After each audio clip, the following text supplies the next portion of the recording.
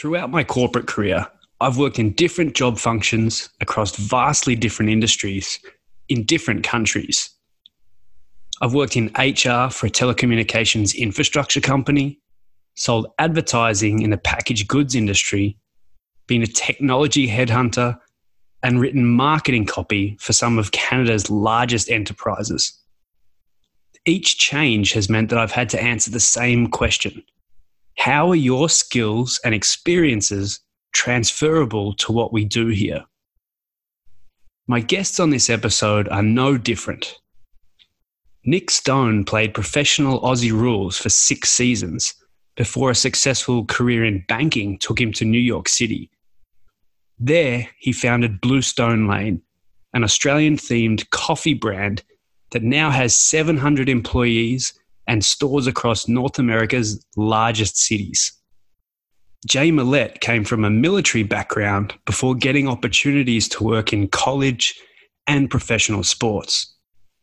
In a not-so-natural progression, Jay went into the circus, spending 13 years helping Cirque du Soleil grow into the preeminent circus brand in the world, before moving back to pro sports with the startup NHL franchise, the Vegas Golden Knights. Each change has meant both of my guests have had to answer the same question that I did. How are your skills and experiences transferable to what we do here? I'm Cody Royal, and this is Where Others Won't.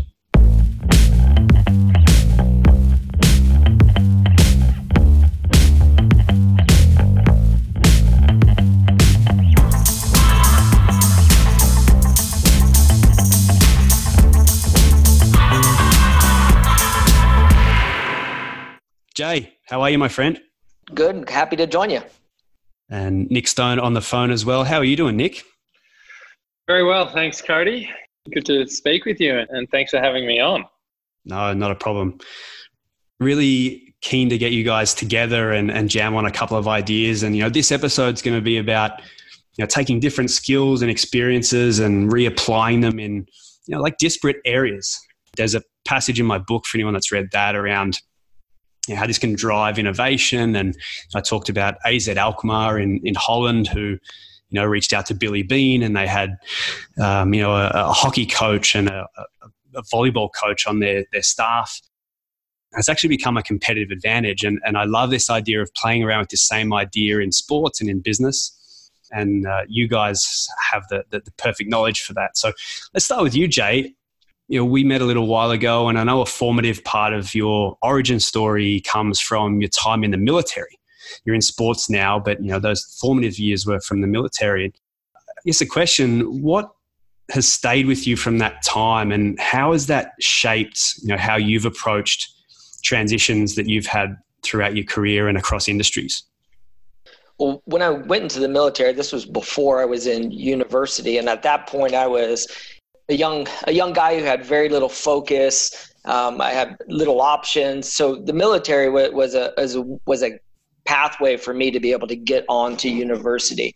And so I go into the military, and when I came out of that, I came out as being structured. I came out to be focused and disciplined. I gained a lot of skill sets. I think if I had to see what is carried over from the different environments that I've been working in over the years, I think it'd probably be 2 things. The first would be an ability for situational awareness, and the second would be planning. So that notion of situational awareness, being able to go into an environment and size up that environment very quickly, and to see the nuances that are going to play out and be impactful in your ability to be able to integrate into a new environment.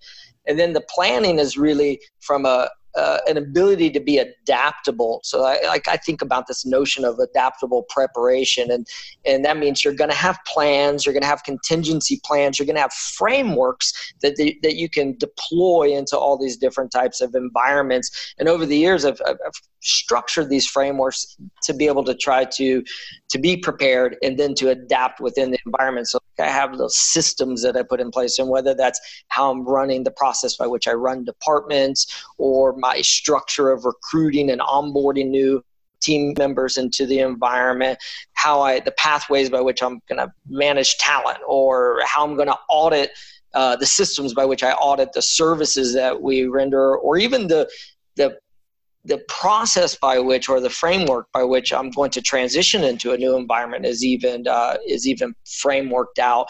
And that's actually been helpful for me in thinking about how to be successful when walking into a new environment. I love that. I'm going to flick it over to Nick. For the people that don't know you, you're a footballer first, Aussie Rules. We actually grew up, I think, in the suburb next to each other, come from a similar background. You went into banking, which took you over to the States, and then you have an opportunity to open a coffee shop, which has become Bluestone Lane, a franchise that's international now.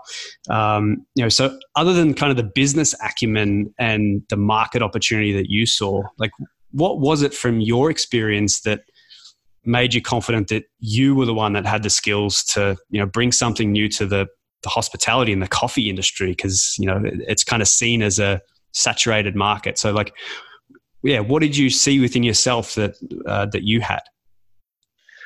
Yeah, it's a great question. And there's probably sort of like three elements.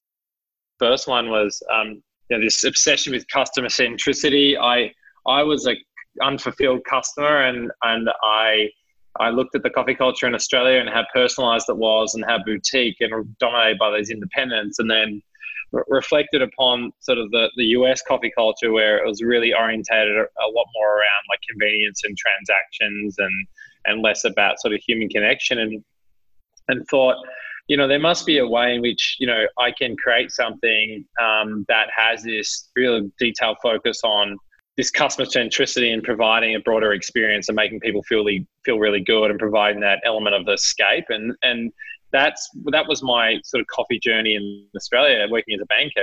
It's a daily ritual where we would socialize and walk down to the coffee shop, and you walk in, they know your name and face and order. And I think that was the first one. The second thing was all about, I love brands. I loved how brands and the heritage around them, the authenticity and what a lot of the luxury brands had created. And I think for me, I was never interested in just opening, a couple of coffee shops. I was interested in building this more authentic lifestyle Australian brand and standing for a lot more than just coffee. It was really standing for the way people felt and having a broader food program and just really encapsulating what I think that Australians do really, really well around this, this social daytime ritual of getting coffee or going to cafes together. And then thirdly, what gave me probably the most confidence was, I transitioned from football to banking, and the transition had been reasonably successful. And I think it was because, I love being part of teams and I love being part of high performance teams. And I thought there's probably great space here to iterate in scaling a brand by focusing on defining roles and then recruiting people to focus on executing their role and doing it with shared collective sort of visions and standards and values. And I love playing in team sports. I was never a terrific individual sportsman, and AFL is really not a segmented team game. A lot of the US sports are team, the team games, but they've got a lot of segmentation, like the offense and the defense, the designated hitter, the pitcher. Like a lot of them have very discrete roles, and AFL is not like that. It's everyone has to be able to kick and handball and run and tackle and mark. And I thought that's sort of mentality about like cross-functionality, riding the wave, supporting each other and dealing with sort of adversity as one unified sort of unit would work well in a tough industry with a lot of challenges. And I guess that's what I've focused on thus far. And, we've had a little bit of early stage success. You touched on something there that I'll revisit with you in a second. Jay, I'll give you an opportunity. We never really talked about what your full kind of story was. So, from those early military days and the things that have been consistent, why don't you explain to the listeners, where you've been subsequent to that, and so everyone can see kind of the true diversity of your background, because I know it, but the listeners don't know it yet. Sure, happy to talk about that pathway. The pathway was actually, I see it on a spectrum. So when I went into the military, I grew up in Daytona Beach, Florida, and I was kind of just this beach going kid, and I went immediately. I got immersed into a very authoritarian culture in the military, and then going into the special operations. And then when I came out of the military, I went straight to school at Florida State University, and I was lucky enough to get into their sports medicine internship program. And for me, that environment of going from the military to Division I college sports was very familiar, because in the spectrum of sports in North America, Division I college sports is pretty hierarchical and structured and authoritarian in itself. Like, the athletes at that time were they were very compliant to the direction that you would give them, and they would follow orders, if you will, in that environment. So, I transitioning into Division I college sports was a smooth transition along that authoritarian spectrum. And so I went and got my undergraduate degree, and then went on for a graduate assistantship at the University of Colorado. And I was working with primarily their football team, and then I did some other sports as well in the springtime. And so that was an easy transition, going from Division I college sport to Division I. And then I had probably my biggest transition that I was completely unprepared for, which was I got hired, hadn't even finished my master's degree, and I got hired as a head athletic trainer in Major League Soccer in their inaugural season in 1996. And for now, where I am in my career, I almost look back at that decision of them hiring me and think, wow, that's just crazy that they hired me, because ultimately I don't believe in retrospect that I was prepared at all. And the biggest area that I saw I was not prepared, and I learned this very fast, was that going from the authoritarian environment of the college sports to now working with professional athletes. You aren't going to tell a professional athlete what they're going to do. You can suggest, you can recommend, you can guide. You have to pull that influence lever so much more than the directive lever. And it took me a while to learn that, right? Like, well, actually it didn't take, it took a few, stepping on a few landmines with a few professional athletes, where I realized, like, this has to shift, because the professional athlete is so much more different. And the power structure within the professional sports is so different. So that transition was probably one of the most abrupt transitions I had ever made, going into Major League Soccer. And then I go further along that spectrum. I end up in the circus. Now I look at that full spectrum. So on one end is military special operations, which is as authoritarian as I can imagine. Now I'm in the circus. And if you take that across that spectrum, I cannot think of a more anarchical environment where rules and policies are openly rejected. And that actually was a fascinating experience. And I was lucky that over my pathway that I kind of got to work myself towards being in this environment that was a lot more loose, and you had to have this collective agreement and power sharing that occurred within not only the professional athletes, but also within the staff itself. So then I ended up, and I have a long stint that I'm working with Cirque du Soleil, and I was blessed, because what a wonderful organization that was to work with, because it was an organization that embraced innovation, that embraced failure. Like, the idea to fail is very comfortable. So I got to try all kinds of crazy ideas and employing different tactics and services. And if it didn't work, you just fail fast and move on. And I learned a lot of skill sets. But what I really learned was that ability to adapt, to be adaptable, because you can think of the circus like a league where you might have 24, 25 teams, but ultimately each team, which is a show within Cirque du Soleil, has its own subculture. Right.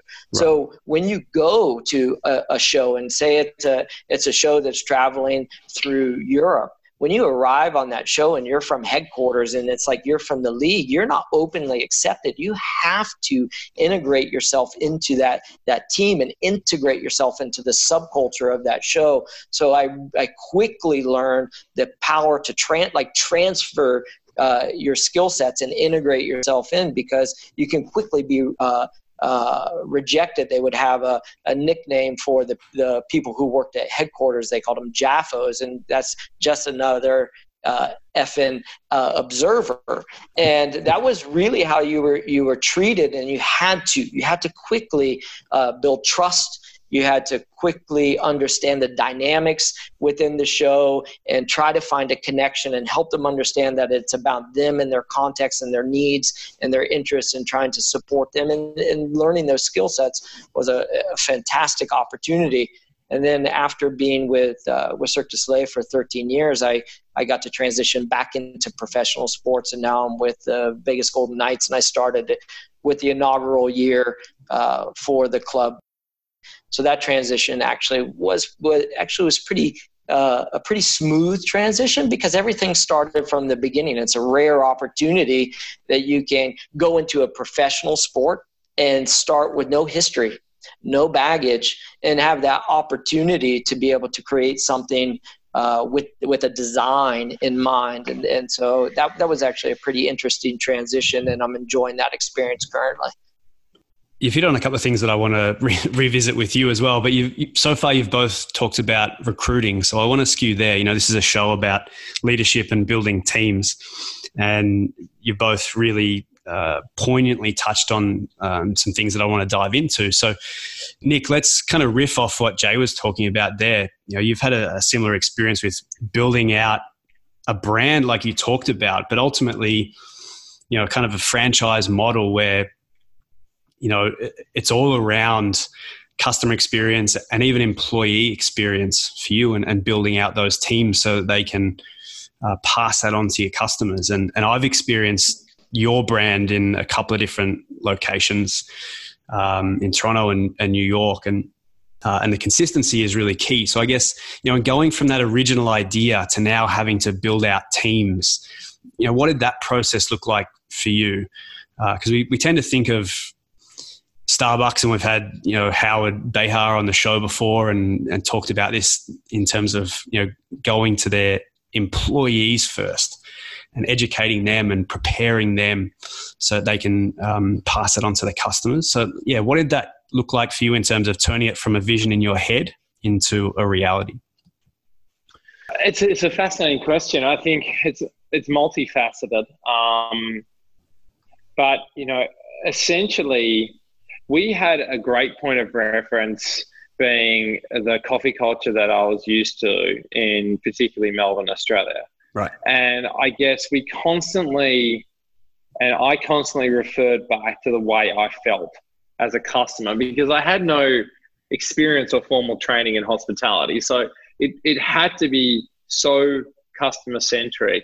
So I think when we developed a lot of the standards and the steps of service and the values and the principles of the company, it was really honed with that lens that this is the way it's sort of done down under. This is the way I felt. This is the way it tasted. This is how long it took. And then I think once we had those sort of framed expectations and the value proposition, then you start developing the standards that enable you to scale. And, you know, I think that what helped us a lot is we had one voice, and I was really prescriptive about the way that it was meant to be. And, you know, I think that also means that you lose a lot of the ambiguity, because there's just one person driving what the vision is and the way and the purpose of the company and the way people are meant to feel. And then, you know, I think that becomes, you know, quite clear around execution. And then, you know, we spend so much time about orientating and, you know, building this congruent team where we celebrated success, that we had fun, that we worked hard, that we wanted to achieve great results, that we wanted to make people feel good.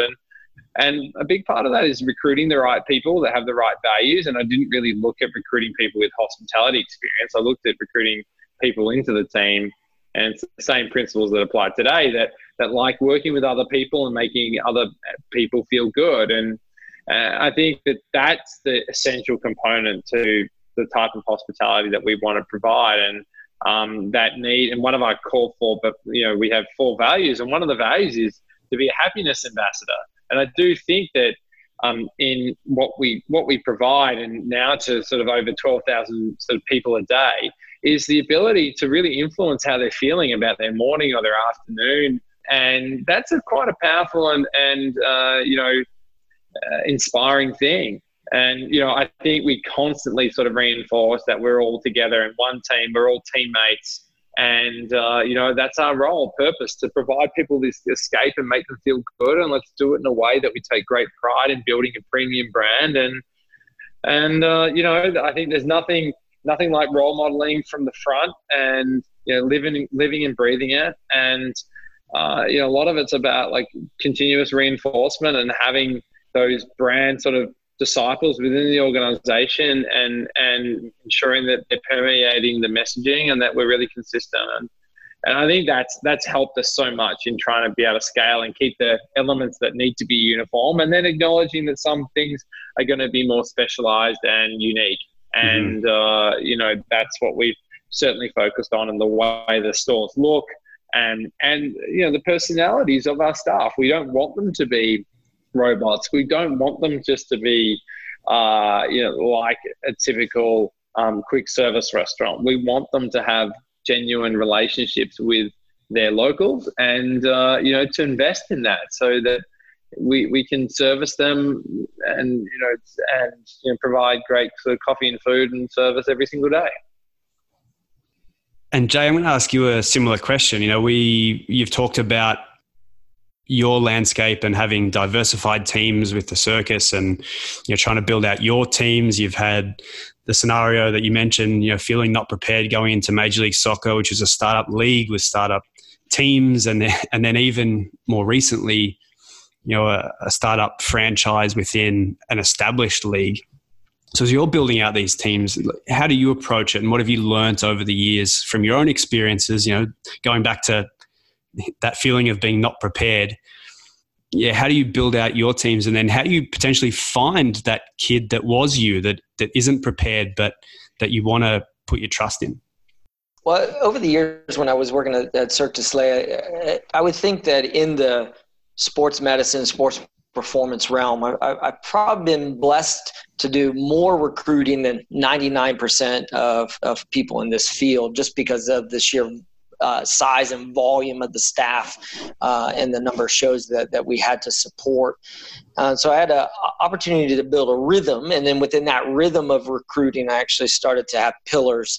And the 3 pillars by which I recruited had this process, and that process became a 3-step process. So it's a cumbersome recruitment process that you would go through with me. And I think if you ask my staff with the Golden Knights, they would agree, because it takes a long time, because I think that I want to try to familiarize myself with people as much as possible.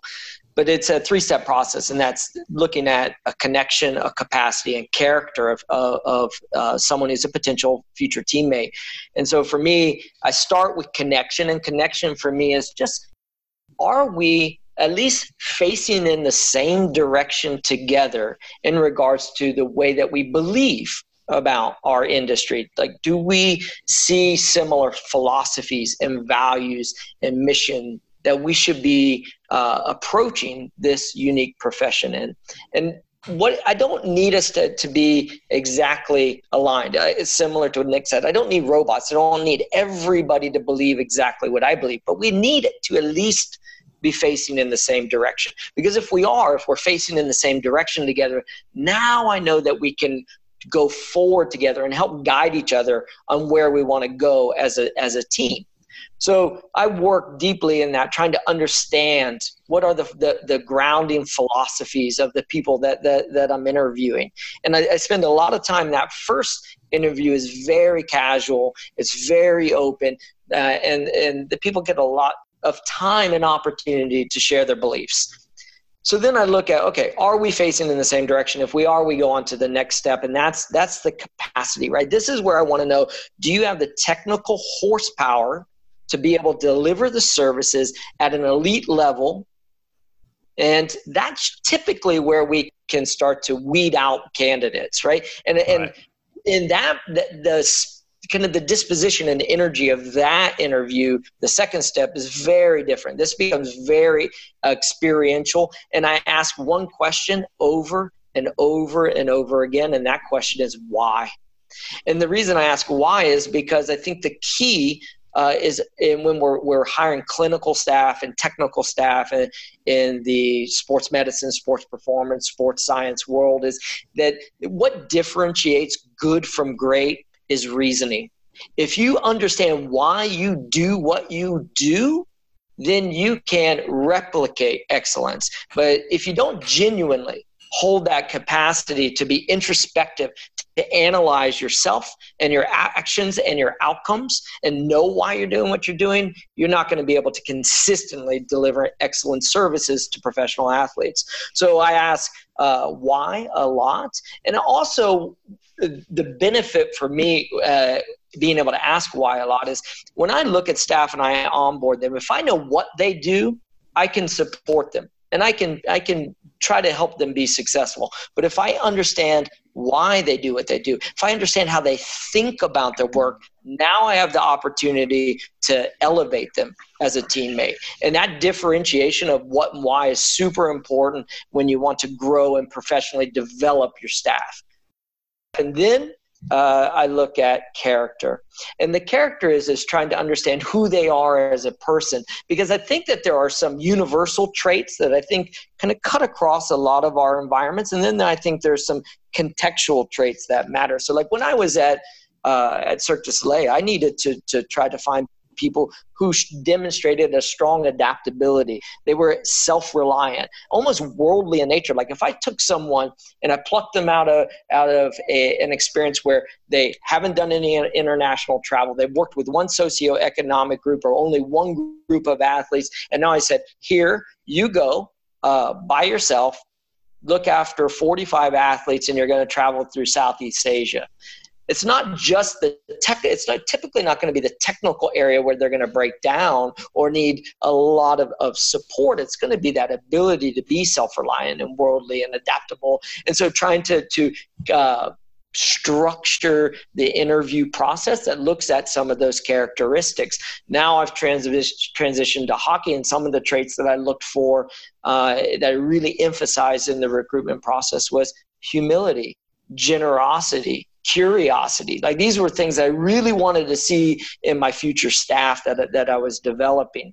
And then there's just things that I think, for me, and it's my own opinion, but things that I think cut across almost all of the different environments. I want to know, are you a critical thinker? I think that that's really important no matter what environment that you're going to transition into. Are you communicative? Or can you influence, because most likely we're not going to be the decision makers? Are you introspective? Do you spend time thinking about yourself? Are you forward thinking, right? Can you stand on your tiptoes, look down the road and anticipate what's coming next? That's a difficult skill set. And then I also want to find a balance in people. Are you principled in your work, but not dogmatic? Right? And finding that balance, because I also want you to be open-minded. So finding that appropriate balance between being principled and open-minded, that's a kind of a hard balance to find in some people.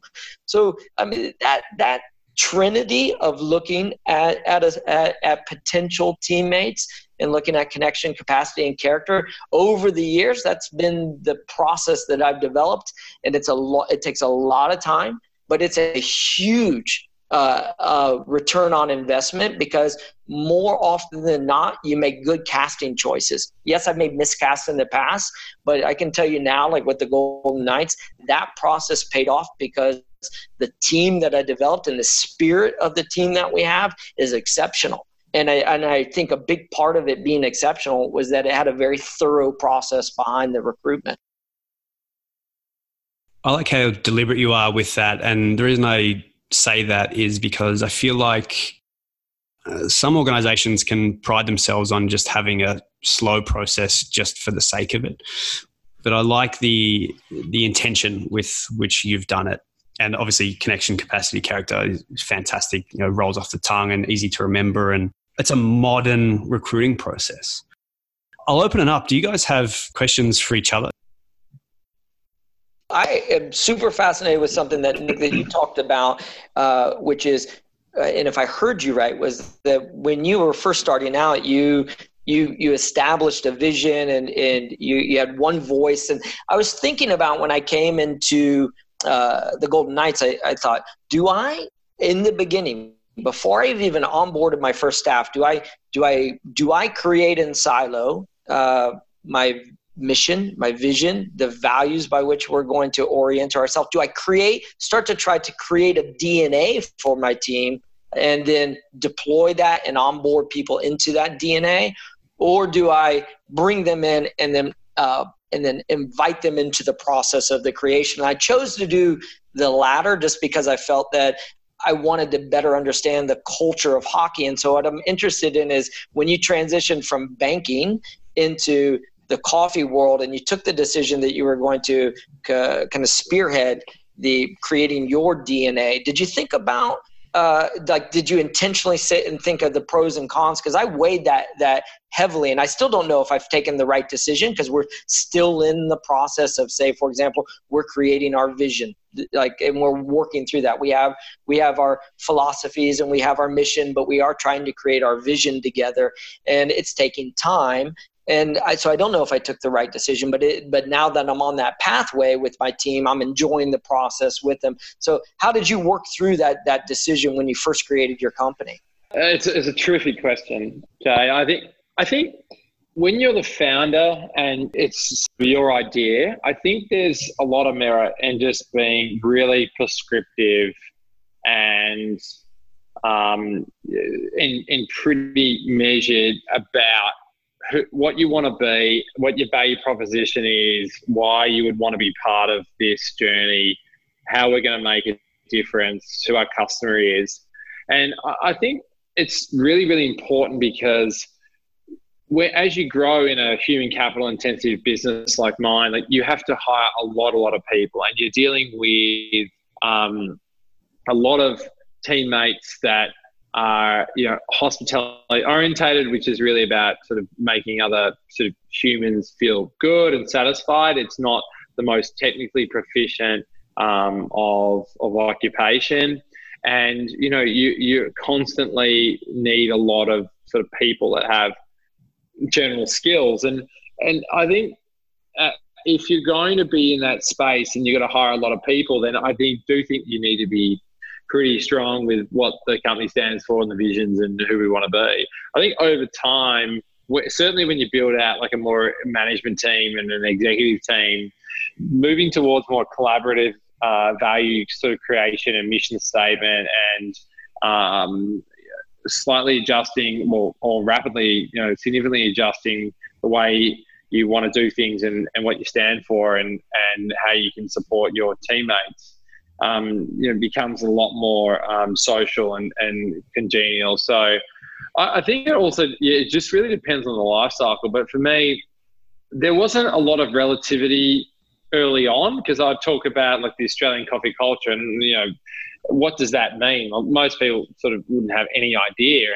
And it was really only the Australians that I could probably say, why is Australian coffee culture different from the US? And like Cody, you could probably sort of summarize it, in 4 things that come to your head that are probably consistent with what a lot of other Aussies and particularly Aussie expats would talk about or list.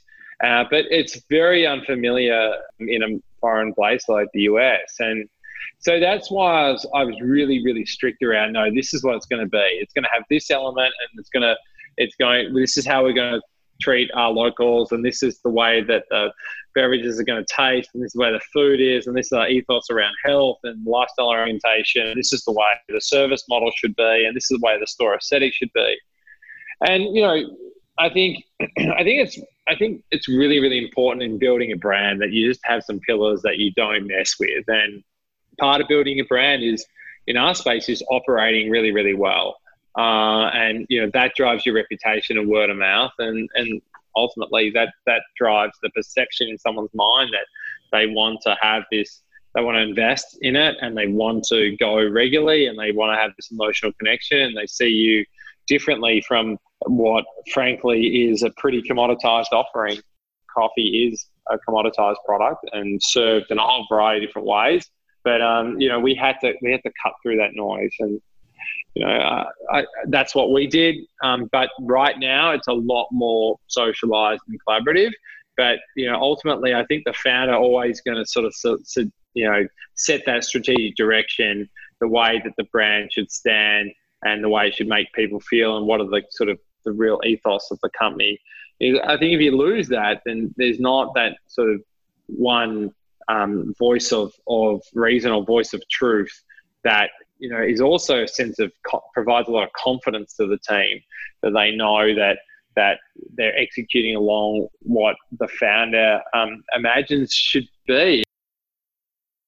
But one thing I had actually for you, Jay, is your background extremely, comprehensive and successful. Congratulations. And I think one of the things that I think is quite fascinating, and this is something that I've struggled with, is you've come from sort of elite military service with a lot of high performance orientated, self-starter orientated people. Then you moved into, elite sports, both with, the preeminent circus group on the planet. And then, with a professional soccer in the soccer business, and now with a professional sort of hockey team. And you've worked with a lot of individuals who are at the top of their class. And, I came from being a professional athlete at, 17, finished at sort of 23, 24 after 6 seasons, going into, sort of corporate finance, investment banking, where, most people there are, come through the graduate program where they're pretty self-selected and they've been extremely hardworking and dedicated to their craft, and then to work in the environment and rise through the ranks reasonably quickly that I was able to achieve. How sort of is it? Do you feel like you're equipped to be able to transfer a lot of these like high performance skills to like broader parts of life and different other industries? Because that's one thing that I've found has been so challenging with speaking to, now that we have 700 employees, is that not everyone who works for Bluestone is as motivated as some other individuals or me. And that's actually sort of part of life. And I still sometimes struggle to communicate in a way that maybe inspires the masses, that maybe my style and my directive is more applicable to, what I've learned through professional sports and sort of a more elite business. But have you got any thoughts around that?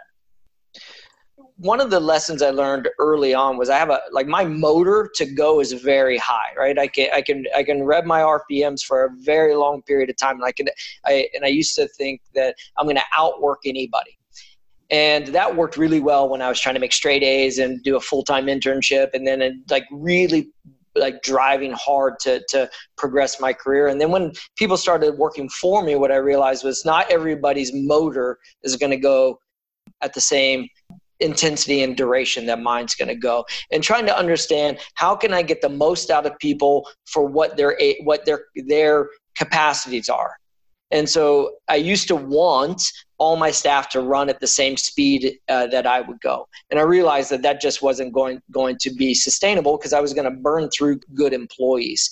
So I started to try to leverage people's strengths and trying to find ways that I could get the most out of them for what they could deliver. And there's life, right? Like, I don't have kids. I've always been very focused on career. So my ability to dedicate to my career might be at a different level than people that I onboard into my teams. Now, that doesn't mean that I'm not still driving excellence, but I'm just trying to position people for success within where their parameters are and what their limitations are, and understand their limitations. Now, if somebody can drive a high level of standard with certain limitations, I'm very comfortable with that. But if the standard's not high, then that's just not going to work. And I think that ability to establish what the cultural expectation of the standard is really critical for not only the organizational success, but for each person's individual success. Because people at some intuitive level know whether they're meeting the standard or not. And then I think it's just about just honest conversations. And over the years, I've gotten very good at having uncomfortable, safe conversations with people about expectations of standards, and then either working a plan to elevate that person towards the standard, if they genuinely want to achieve it, but they're having barriers to achievement, or whether they just understand that they're not committed to the standard. And then having that very, very honest and sometimes painful discussion with the staff.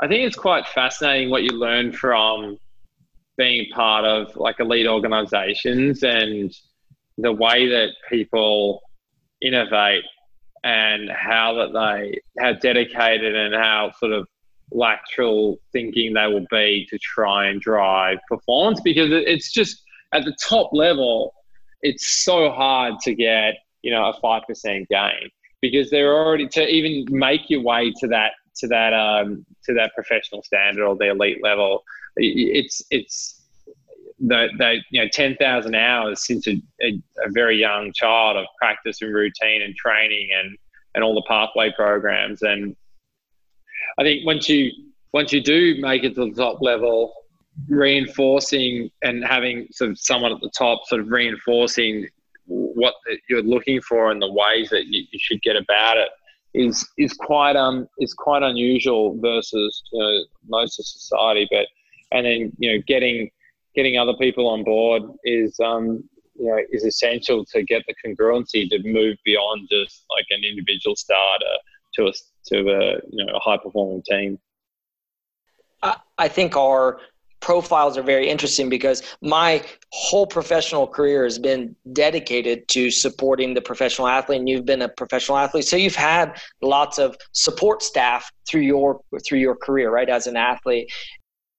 A lot of people think that you make at the pro level, you make gains on the margins. It's the 1%. And I reject that. Reject's a big word, but I reject that notion because I think it's that big middle first standard deviation where the biggest change can occur.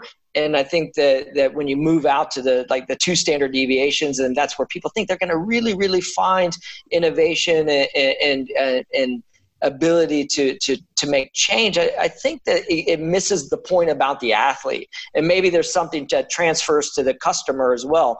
But it's this idea that if an athlete feels deeply, deeply cared about as an individual, if an athlete knows that you're fully dedicated to their well-being, I think that goes 10 times further than if I've worked some very, very sophisticated algorithm in sports science to try to make a 0.5% increase in physical performance. I think that there's something there that gets genuinely missed by this profession, which is, are you really, really looking after the human first and not the performance? And I think if you start with the human and then you go to the performance, I think that's where big wins get missed by a lot of my peers in the industry. It's human performance, start with the human. And I know that sounds like a catchphrase, but man, I just believe it. And I don't know if you ever sense that as an athlete. There's so many things that you gain from physically and mentally pushing your limits as an athlete that the skills gained are so transferable to society. And like, if I think about Bluestone Lane, like why in an industry that I have no experience, a complete outsider, that we've been able to sort of achieve some early stage success is you have to be so disciplined and you have to be so relentless and innovative in trying to remain at the top, or trying to find your way to the top and eke out that extra sort of performance when it's so competitive. And I think that you learn to deal with things at such a young age around sort of resilience and adversity and the ability to be part of a congruent team that you can apply it to so many walks of life. And with Bluestone, like that's what we've ingrained, that there are going to be times where we won't have the answers. There's going to be times when things go really wrong. There's also going to be moments of euphoria that we've got to celebrate and rally around. But I think dealing with the adversity and dealing with the volatility in startups or in a small business has been such, helped so greatly by my shaping as an athlete, and the comfort that comes from hard work and seeing the results that you can gain from making some of those ultimate sacrifices. And it's a unique perspective, and I think it's one thing that is extremely inspiring when you hear from sort of different athletes or different sort of professionals on the top of the game about the sacrifices they'll make, and the fact that it's not linear, that everyone has moments of challenge, and you've got to persist, and you need to remain sort of inquisitive and just get through it. Yeah, I've had so many conversations with athletes that are transitioning recently, and it's funny because I think it's often misapplied. Like, people kind of, let's just call it the corporate world, kind of looks at former athletes and sees what you talked about, the discipline and the adversity and the ability to bounce back, and kind of, funnels them into like a sales role. We just kind of always defer to that. You know how to hit targets because you were an athlete. But what you just described there, I think, is more holistically the picture. There's things on top of that, like the team dynamics and the ability to look at a situation and try and create sustained success out of it rather than momentary success. Athletes kind of get all bundled together and just shoved into one place, whereas I've kind of half tried to make it a bit of a mission of mine to disagree with that idea and say, let's actually go and, like Jay said, let's deal with the human first, because I think there's more that the athlete population in general can offer to the greater society, and it's kind of along the lines of what you were talking about there, Nick. My question to you, Nick, is you showed some real humility there in admitting that some of the team might not be motivated by you and your style of communication, and that it's something that you've struggled with. So firstly, thank you for that. But then my question is, where do you go to now for your own development? Again, talking about something that I think athletes are quite good at. Who are you learning from? How much content are you able to take in, or have you set up a network for yourself to be able to bounce ideas around? How do you deal with that given the strains on your time and all of the things that are swirling around in your world at the moment? Yeah, it's a great question, and I think I'm a little bit fortuitous in the sense that, one, I do really love meeting people, and I love listening to people's journeys and stories. And from a social perspective, that's what I've always enjoyed. So that natural sort of networking orientation has really sort of helped, and combined with the fact that, and that thirst for knowledge, and combined with the fact that, like, I think I'm reasonably sort of self-aware and humble. Like, I love learning and finding out things, and I'm happy to bear it all and be an open book and share all the challenges we're facing and the areas where we're seeing success. And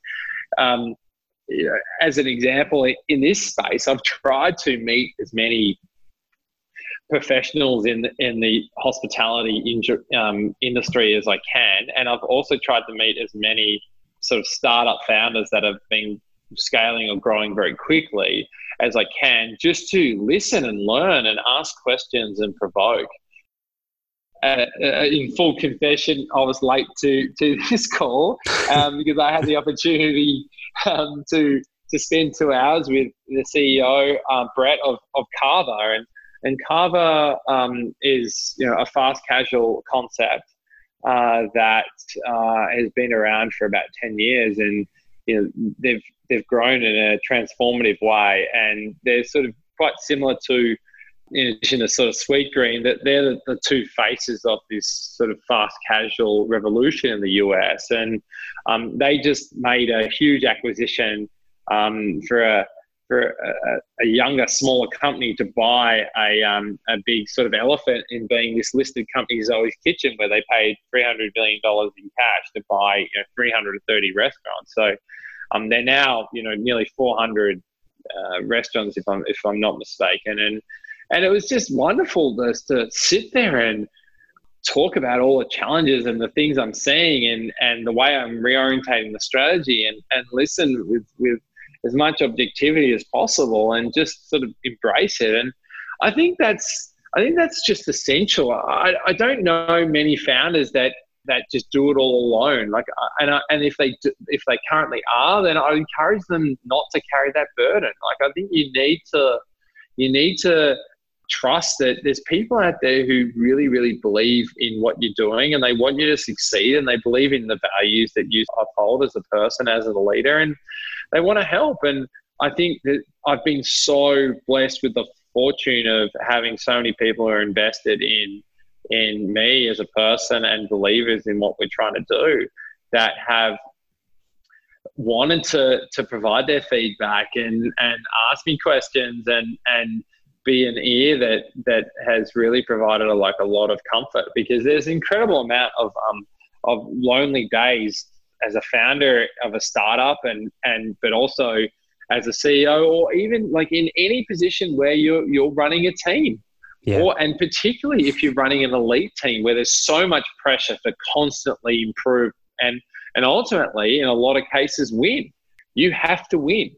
And, it might not be this week or it might not be this year, but like over time, you have to improve and you have to win. Otherwise, you will not remain in the lead organization. So certainly speaking to others and getting that counsel has made the journey a lot more palatable than, just not asking for help and not asking just to bounce some ideas off. And, I'm sure that, Jay, that you've had plenty of times where, you're the top of your game in your division and you just need to speak to someone to express, the results you're seeing, or whether the conditioning or the orientation you're putting in place is you feels right.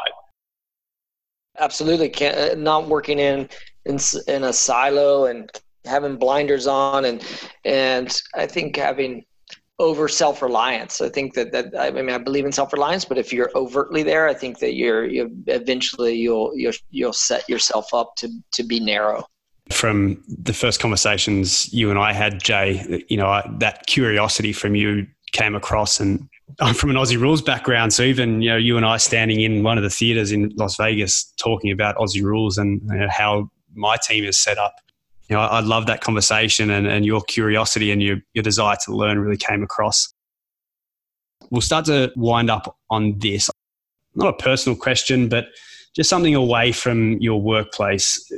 We'll start with you, Nick. Like, outside of Bluestone, outside of wanting to scale a company, what's intellectually stimulating you at the moment? Are you learning about the history of pianos or Matchbox cars, or like, what is there something that you've found where you're like, oh, this is really cool, and you've just kind of picked it up on the side?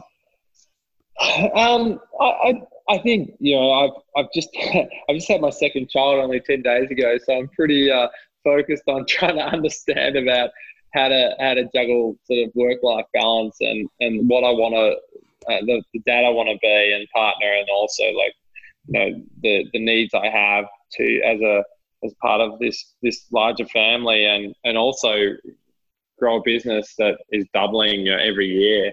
But outside of that, like I'm certainly like I love learning. I love I've got this real thirst for knowledge on a whole variety of different sort of areas, and for me, I think the biggest thing is that I'm really interested is finding this balance between like being a really amazing leader, being very present and trying to be my best in professional sort of circumstances, but also like meet the obligations that and the needs that I want as a member of a family. And I'm doing a lot of investment into understanding that and finding ways in which I can improve my routines and like my sacrifices, and like a huge part of it is as you mentioned before about like just being more disciplined about saying no. Like, no, I can't meet that person. No, I can't be pitched that product. No, I can't take that meeting right now. I have to sort of prioritize, and because I don't think it's been one of my biggest strengths, because when you're in the caught up in the high velocity of growing something and the euphoria, like it's easy just to be sidetracked and then, become a bit imbalanced. And, that's something that I really, I'm constantly striving to improve on. And I think it's really important for performance. Like when I'm working, 18 hours a day, I'm not at my best. I just can't be. But, if I'm working hard, but still have time for the things that I need to be my best, exercise and diet and just some clear thinking, normally I'm a more calm and clear leader and better husband and father. I love testing things out around that too. It's been really interesting. Again, coming from that sports environment where you are a little bit more potentially self-aware and in tune with your body. I've been going through the same process. Not a father yet, but headed down that track. And yeah, I'm on that journey with you. So maybe we can exchange notes on that. Jay, what about you? What away from your world? Where are you learning at the moment? When I dedicate my time to learning, I have 4 buckets that I see that I dedicate my time. 3 out of 4 are all about professional life. So there's spending time in sports medicine, spending time in sports performance and sports science, and then spending time learning about leadership and management. And then that 4th bucket, I find myself recently with like a strange amalgamation of things that interest me that probably on the surface are extraordinarily boring to most other people. But like I'm fascinated with mid-century modern architecture. So if I'm in that 1/4 of my time, that's kind of my guilty pleasure. That's not being focused at trying to be better at my profession.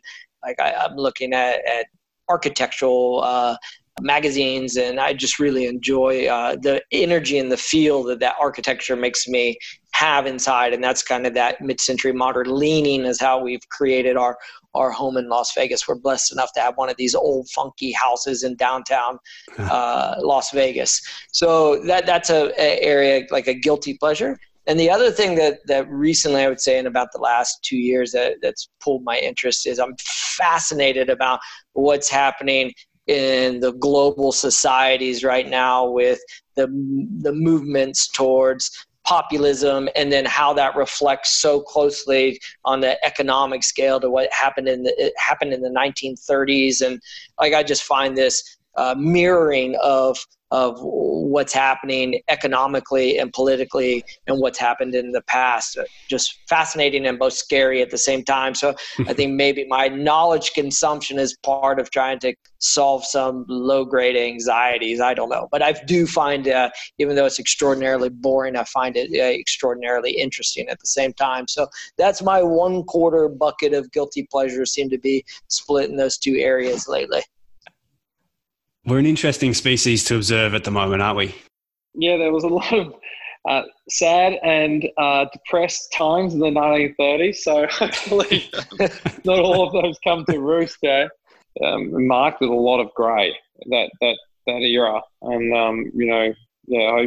hopefully given we've had a pretty unsettled sort of political and macro environment for the last few years in particular, that there's some stability ahead, but it's going to be obviously like extremely volatile year next year with the election year, and it's going to be. I think that's something that's undeniable. I think the world is. I think the amount of people that are just fascinated about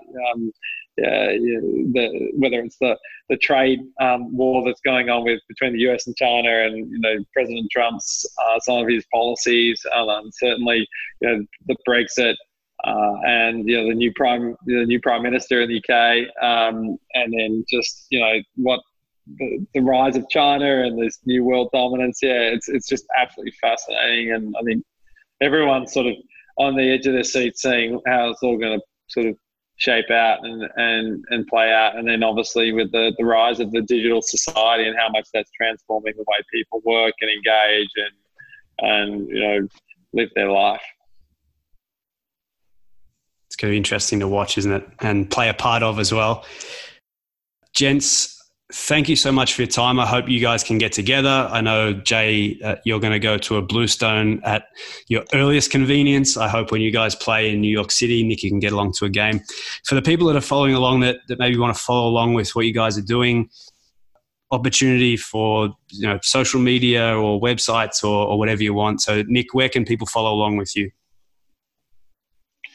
Yeah, sure. So certainly our website, www.bluestonelane.com, my LinkedIn, Nicholas Stone. If you look up, search for Nicholas Stone, Bluestone Lane, it'll come up. And then our Instagram is probably the one social media channel for Bluestone that has the most sort of resonance. And we've got 70,000 followers, and that's just Bluestone Lane. So yeah, that's it. And you're in Toronto now? Yeah, we've got 2 stores in Toronto, and hopefully we can build it out to say 5 stores within the next 12 months. So it's our first international, and we opened our first licensed store ever also in the Cayman Islands. So yeah, we've got some interesting stuff. So yeah, it's good. Well, I've converted all my Canadian mates, so there's a good following there, and I'm certain you'll get to 5 here, mate. Jay, same question to you, mate. Where can people follow along with you and the Golden Knights and everything that you've got going on? So I have a relatively small digital footprint, and I would say that LinkedIn is probably the area that I invest most time digitally. So you can find me at Jay Millett on LinkedIn if anyone wants to reach out to me. Awesome, lads. Thank you so much. You can't see my piece of paper, but it's full of red sketchings and words and phrases that you both said. And it's been an absolute pleasure. And I'm sure everyone has learned an absolute ton from both of you. So thank you for that.